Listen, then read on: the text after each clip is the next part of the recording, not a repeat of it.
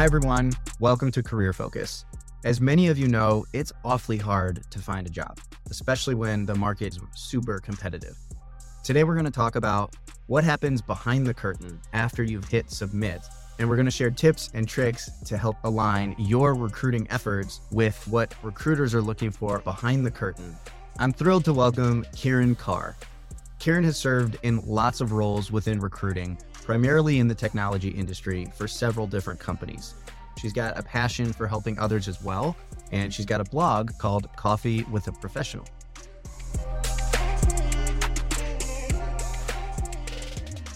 Kiran, I'm so glad you're here. Welcome to Career Focus.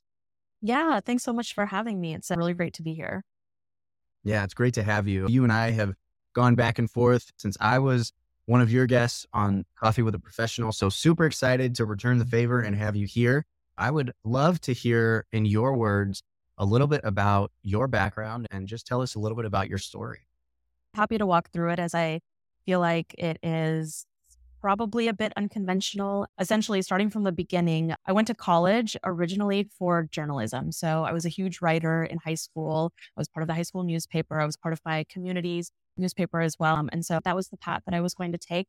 But probably like a lot of people, things definitely changed in college. I ended up joining a lot of different student organizations and actually having some different interests. In particular, I joined one organization that was an international nonprofit organization that was run like a business. And so it really sparked my interest in business. That's actually where I got my first exposure to recruiting, because I was working on helping to recruit volunteers for that organization.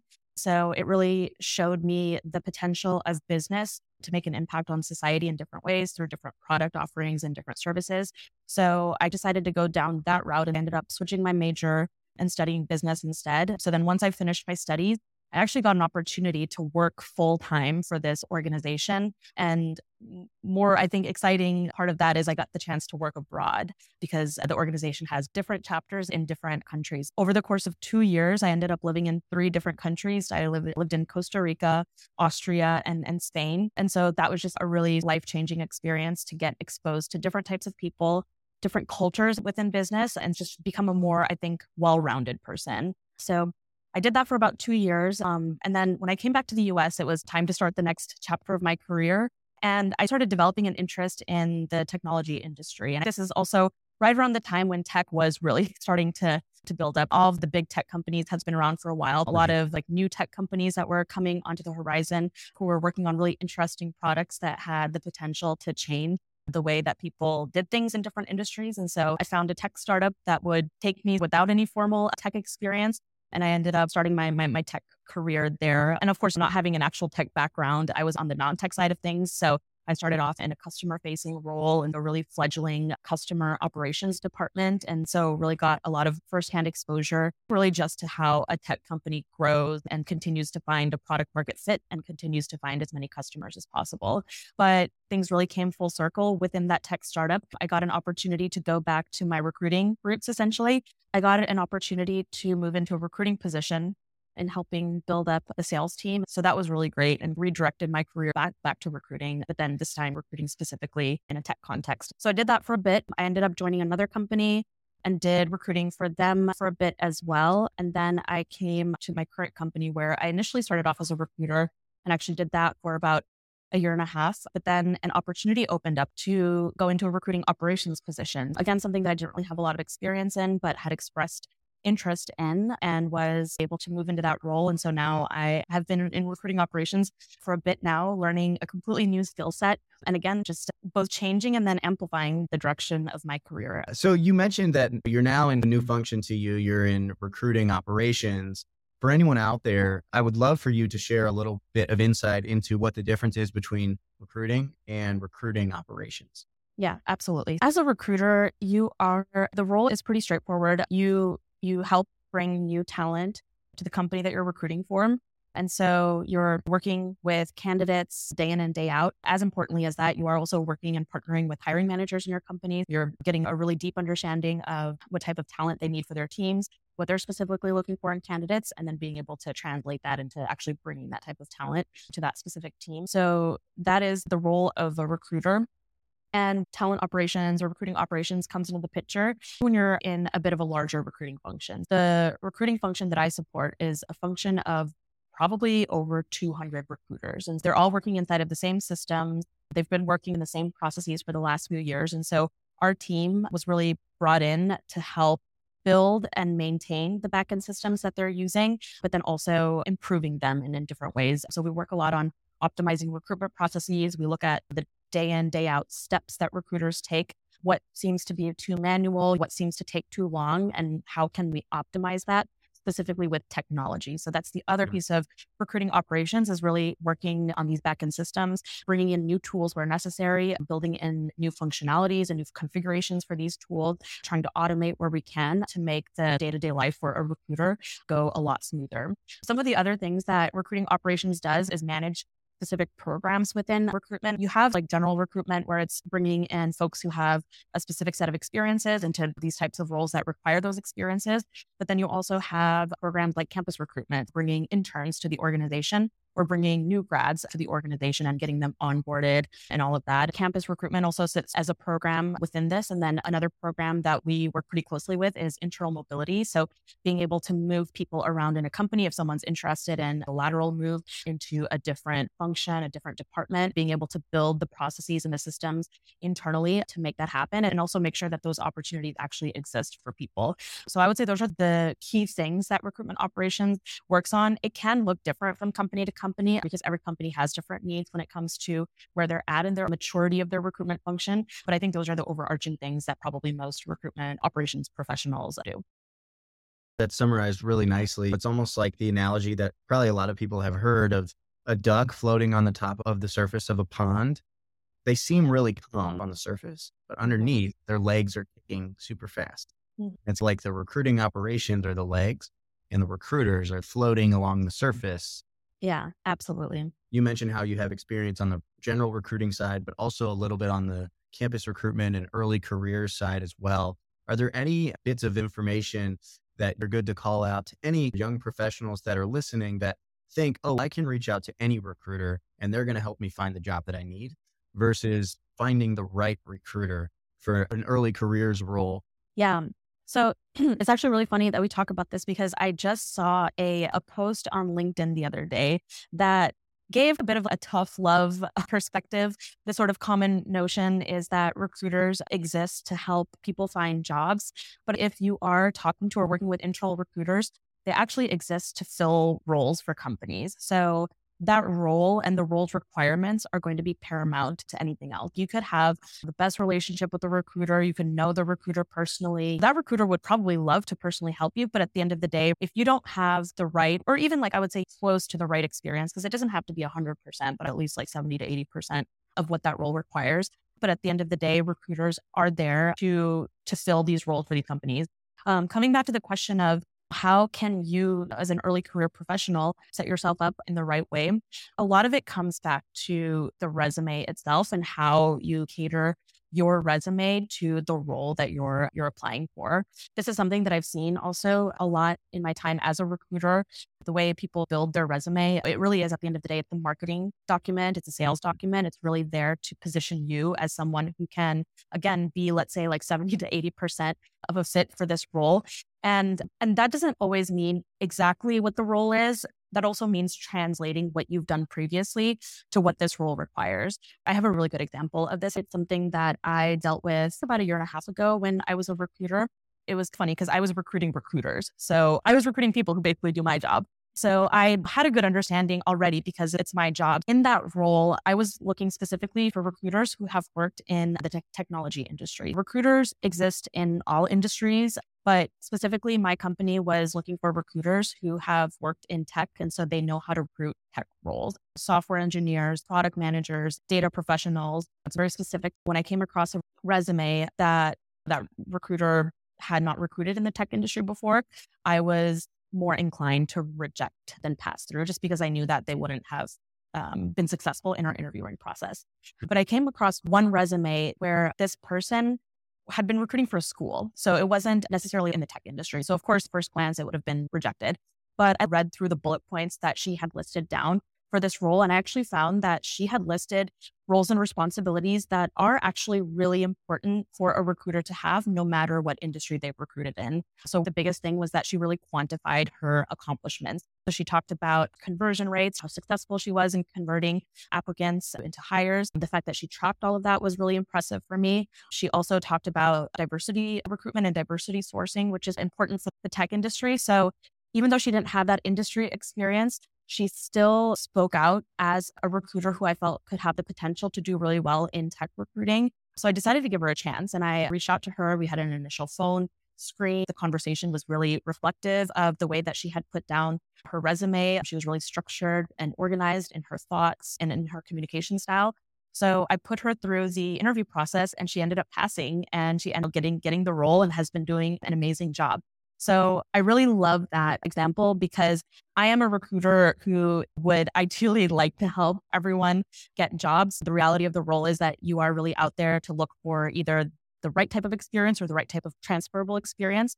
So where I see that, especially the transferable side, then I'm really inclined to give those folks a chance. It's one of those things where make it as easy as possible for me to do that. As an early career professional, first and foremost, analyzing your resume, quantifying your achievements, and then finding the roles and responsibilities for this role, finding out what the job actually entails. And if you've actually done it, or if you've done things that you feel are transferable, put it down and show it in a way that because I've done this, I can do this thing. And in 2023, it is even easier than ever with tools like ChatGPT to really help you materialize that information. You can just do a brain dump in ChatGPT and ask it to clean it up and structure it for you. You can do things like plug the job description into ChatGPT and ask it to compare against your resume. There's other tools out there that will help you do the same thing. So really take advantage of that. And then knowing this basic principle of, as recruiters, we want to help you, but we need to fill roles. So we're going to try to make that happen whichever way possible. That's such a good summary. And I appreciate you shedding light into how the overall process works. If you're beginning to write a resume, those tools that you just mentioned are great examples on how to get started. But also when you apply to a job, yes, you're trying to get the attention of a recruiter, but the best way to do that is to make their job easy. You're going to focus your attention on the things that capture it, of course, but also things that make your life easy. If you can, in chronological order, list your experiences that align directly with the job description, that's the easiest way to do it. But then, like you said, even if you don't have direct experience in something that they're looking for, listing out the transferable skills that align with those responsibilities of the position is going to be imperative for you to capture their attention, especially for technical skills that you don't have. Yeah, absolutely. Totally agree with all of that. And figuring out a way to make the recruiter's job easier. It's a mindset that translates into the workplace as well. Starting from before you even get the job, how can you make the lives of the stakeholders that you work with easier? How can you make your recruiter's life easier, the interviewers, so on and so forth? And then once you actually get in, continue having that mindset as well. That's a really great topic that I want to dive into a little bit. If someone's an applicant trying to learn more about the company in ways that they're not going to see online, they're not seeing it in Glassdoor, in Indeed, what are some of the questions that folks should be asking in interviews or things that they should be paying attention to during correspondence via email or voicemail or whatever it is with a recruiter to try and get the best understanding of what that company's culture and ideas and values? Yeah. There are a couple of different things that I would poke into or ask more questions about. The first thing, I really think people learn the most by hearing other people's personal experiences. If I got this question when I was a recruiter, I was always really happy to answer it and also really impressed about being asked that question. Just them asking about my personal experiences with that company, how I started, where I started, when I started, of course, and then what the progression has been since then. What are some of the ways that the company has changed throughout my time there, which is really important. It highlights the progression of the company overall, because that's really going to impact someone's experience there, especially with the startup that's really fast growing. And so you have a million things happening every few months or so. You really get an understanding of what that would look like for you joining that specific trajectory. For example, when I joined my current company, it's a UK based company. The company had just started building out its US operations. I was employee number 10 in the US. Now the company is very different, which with many more people in the US. Where it was then and where it is now, the company went through a lot. And so by learning about what that person's experience was through that trajectory, you really get an understanding of how is this company growing and how is it maturing. So that's the first thing that I would ask that person's specific experience. And you can ask that throughout all the steps of the interview process. You're first talking to a recruiter. The next steps, you're likely talking to hiring managers, potentially your own manager, possibly your own peers as well, if they're involved in the interview process. So asking all of them that question can really help put together a comprehensive picture of what the journey that these people have been through with this company and really gives that illumination that you won't find in an article or online somewhere. The second thing that I would really focus on, and this is something that's always been particularly interesting for me about companies, is just the product that they're building. Why did they start building this product? And even beyond that, why did this company start to begin with? What is the problem that it was trying to solve back then? How has it changed now? How has the product offering grown? What does this product do specifically? Who are the customers of this product? And especially if it's a big company, then it's multiple products. So you could focus maybe specifically on a product that you would interact with or just overall, whatever information you can get about why this company actually exists, what it's building, what problems is it solving for its customers, and how does that look like in the future? What have things looked like from a profit perspective? What does growth financially look like for this company? Again, something that whenever folks asked me that when I was interviewing them as a recruiter, I was really impressed because it showed that they were not interested just in getting into a job. It showed that they were interested in getting into a company. They were interested in getting into a whole sort of environment, and they were really interested in understanding how they could be part of improving that environment. And that's especially important when things like internal mobility come into the picture. When you come into a company, you do a certain role for a while, and then you decide that you want to make a switch. Really knowing about the company overall instead of just being siloed into your particular department or area will help enable those moves for you. So asking all those questions as early on as possible to get an understanding of what is the company that you're joining is super important. Such good insight there. And I think one of the key things that I noticed when I was a recruiter is that the more strategic questions you can ask, the more impressed folks typically are. Because if you can tie your ideas and your actions to the goals of a company or the values of a company that keeps people motivated, that will help them determine your alignment to not just the position, but like you said, to the company. As you, as a researcher of a company or of a job, better understand the history of it, that helps you understand the values too. If the sales organization has grown 100% in the last 3 years, that means that maybe they're trying to expand to new markets. Maybe it means that they were especially profitable before, so they have more money to invest into some of those things. Or if they're owned by a private equity firm, that means that the company doesn't fully make the decisions on what they do. They might get sold where you can make more money. So the more you can understand it, the more you can try to predict what might happen and what opportunities there are for you as you join. One other question I had is, as applicants to positions, once we submit our application, what are some of the things that are happening on the recruiting team that delay decisions that are made? And if you have any tips to how an applicant can help those decisions be made more quickly, I would love for you to shed light there as well. Yeah, absolutely. Every company is going to be a little different. So you might even find yourself, if you're in the interview process with 5 or 6 different companies, they could all look very different from each other. You have some that are going at the speed of light, and then you have some that are completely the opposite, and you don't hear from them for ages. So in terms of what happens when you first submit your application, a lot of bigger companies I've seen, the application gets submitted to an applicant tracking system. And some companies have automated like the initial review process of that application. This is something you might see a lot where it's you submit your resume into a black hole and no one ever sees it. Some of these companies do have some kind of automated system that scans resumes for relevant keywords for the system to decide, is this potentially someone who has the right experience for this role? And if they don't find those sort of key, let's say, keywords on that resume, then they will kind of just like auto reject it before it even gets to a recruiter. So in cases like that's why it's especially important to make sure that you are inserting keywords into your resume. And your best guide for that is going to be the job description and making sure that you're pulling out relevant keywords from the job description. Again, something that technology can help you with today, and then making sure that's inserted into your resume. I always recruited for companies that were a bit smaller. So we actually manually assessed all resumes ourselves. I have gone through probably thousands of resume reviews at this point. In that case, the first step where a recruiter would go in and review your resume once they see that an application has been submitted.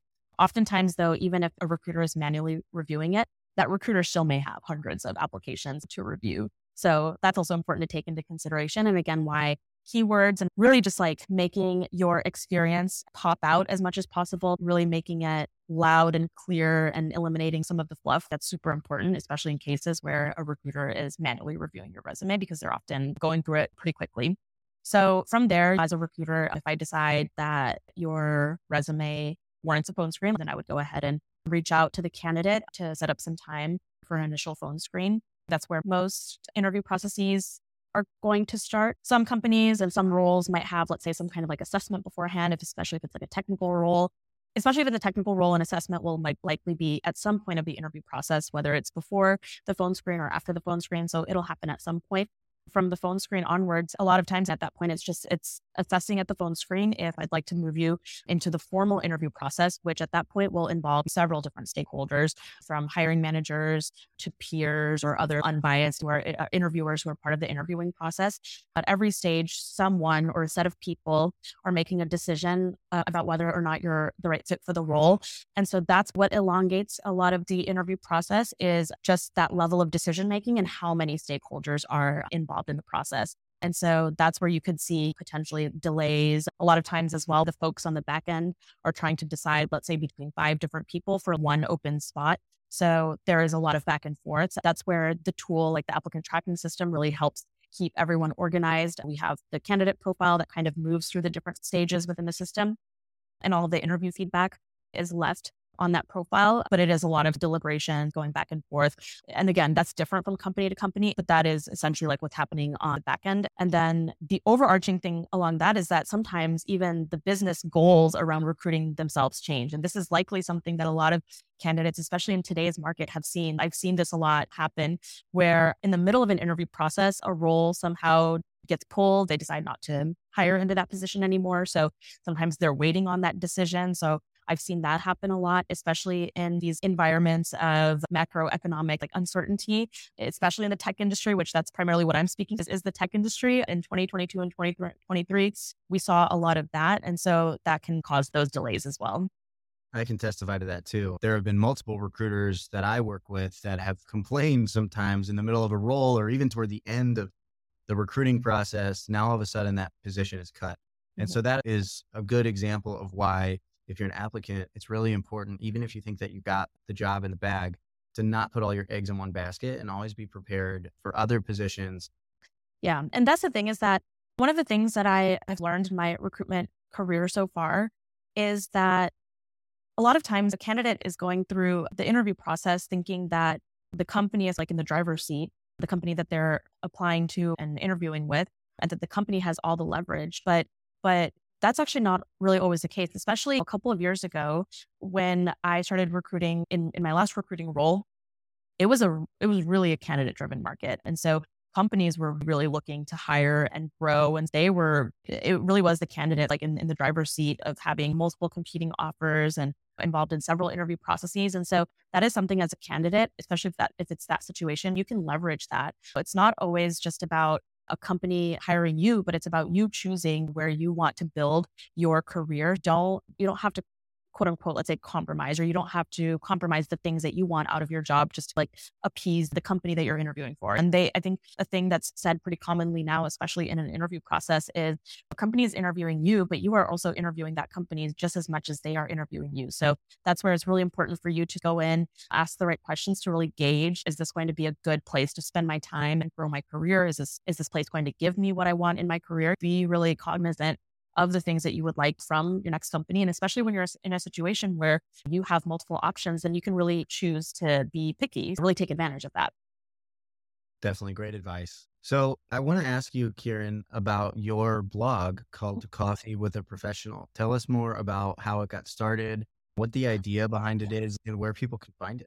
Yeah, absolutely. The blog and the project really is a marriage of several of my interests. The starting of that is, if you remember from the beginning of our conversation, is that I started out as a journalism major in college because I really enjoying writing, enjoying reading. I always appreciated the power of the word to really influence, change things for the better. I read a lot when I was growing up and I learned a lot through reading.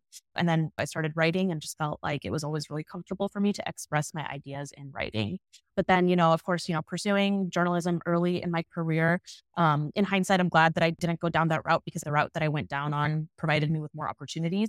So I'm glad that I took this path. But at the same time, that sort of piece of writing and the appreciation of the written word, it still stayed within me. And so at some point I was exploring, like, how do I practice this? How do I fulfill this in some way? That's where the other piece comes, where I've always been really passionate about helping people develop their own careers, because work is a part of everyone's life. So if we can have tools and resources that make people's work life easier and better, make it easier for them to get jobs, make it easier for them to be in jobs, I was always really interested in that in general. And a lot of it was also based on my own frustration that came out of my career, because I always just didn't know what I could do. But for me, I always felt like, it would be great if there was a resource that kind of gave me a bit of a foreshadow on careers. That was the basic idea of it. And then I was like, why don't I just start something like that then? So that's how Copy with the Professional came about, built off of this idea of the practice of informational interviews or like coffee chats. Typically, when you are building out your career, it's a common practice to, talk to people and sort of, chat over coffee about what they do and sort of help use that to help you decide what your options are and just learn as you go into your career. So I wanted something that was this coffee chat concept, but in written form, so that you wouldn't always have to go to just a coffee chat or an informational interview. Just go to a website and read about different careers. And so, yeah, that's how Copy with a Professional came about. Just try to find as many people as possible that I could interview and really get an understanding of their day-to-day job, like paint that picture so that someone going in and reading about it can really either picture themselves in it or even not picture themselves in it. But at the end of the day, they have a place where they can assess some viable options and see which way to go, which really serves, I think, a lot of different audiences. Of course, the young professional audience, folks in college and getting out of college, are probably the biggest group of people who need this kind of direction. But alongside that is I've always been really passionate about career transitioners, someone who is just looking to make a change and get into something that maybe speaks to them a little bit more, helping them explore what their options are. And even again, like a third audience is people who are currently in a position. Let's say they're okay with where they're at. Maybe they're looking to make the next move up in their industry or in their sort of role type. Being able to hear advice, read the stories of people who went from, let's say, an individual contributor level to a manager level. What are the things that they did to actually get to that point? So that audience is really important as well. And it was really important for me to build something that could cater to that in a content-focused way. So that's where Coffee with a Professional came about. Awesome. And where can people find it? So I would say the best place right now is the Instagram with the handle of @Coffee with a Professional. Amazing. I want to thank you for sharing your story and shedding light into kind of how applicants can better understand what goes on behind the scenes of recruiting. Really appreciate you being here. I know it's a busy time for you, especially in technology. I want to wish you well and looking forward to connecting again very soon. Yeah, thanks so much for having me. It was a huge pleasure to be here.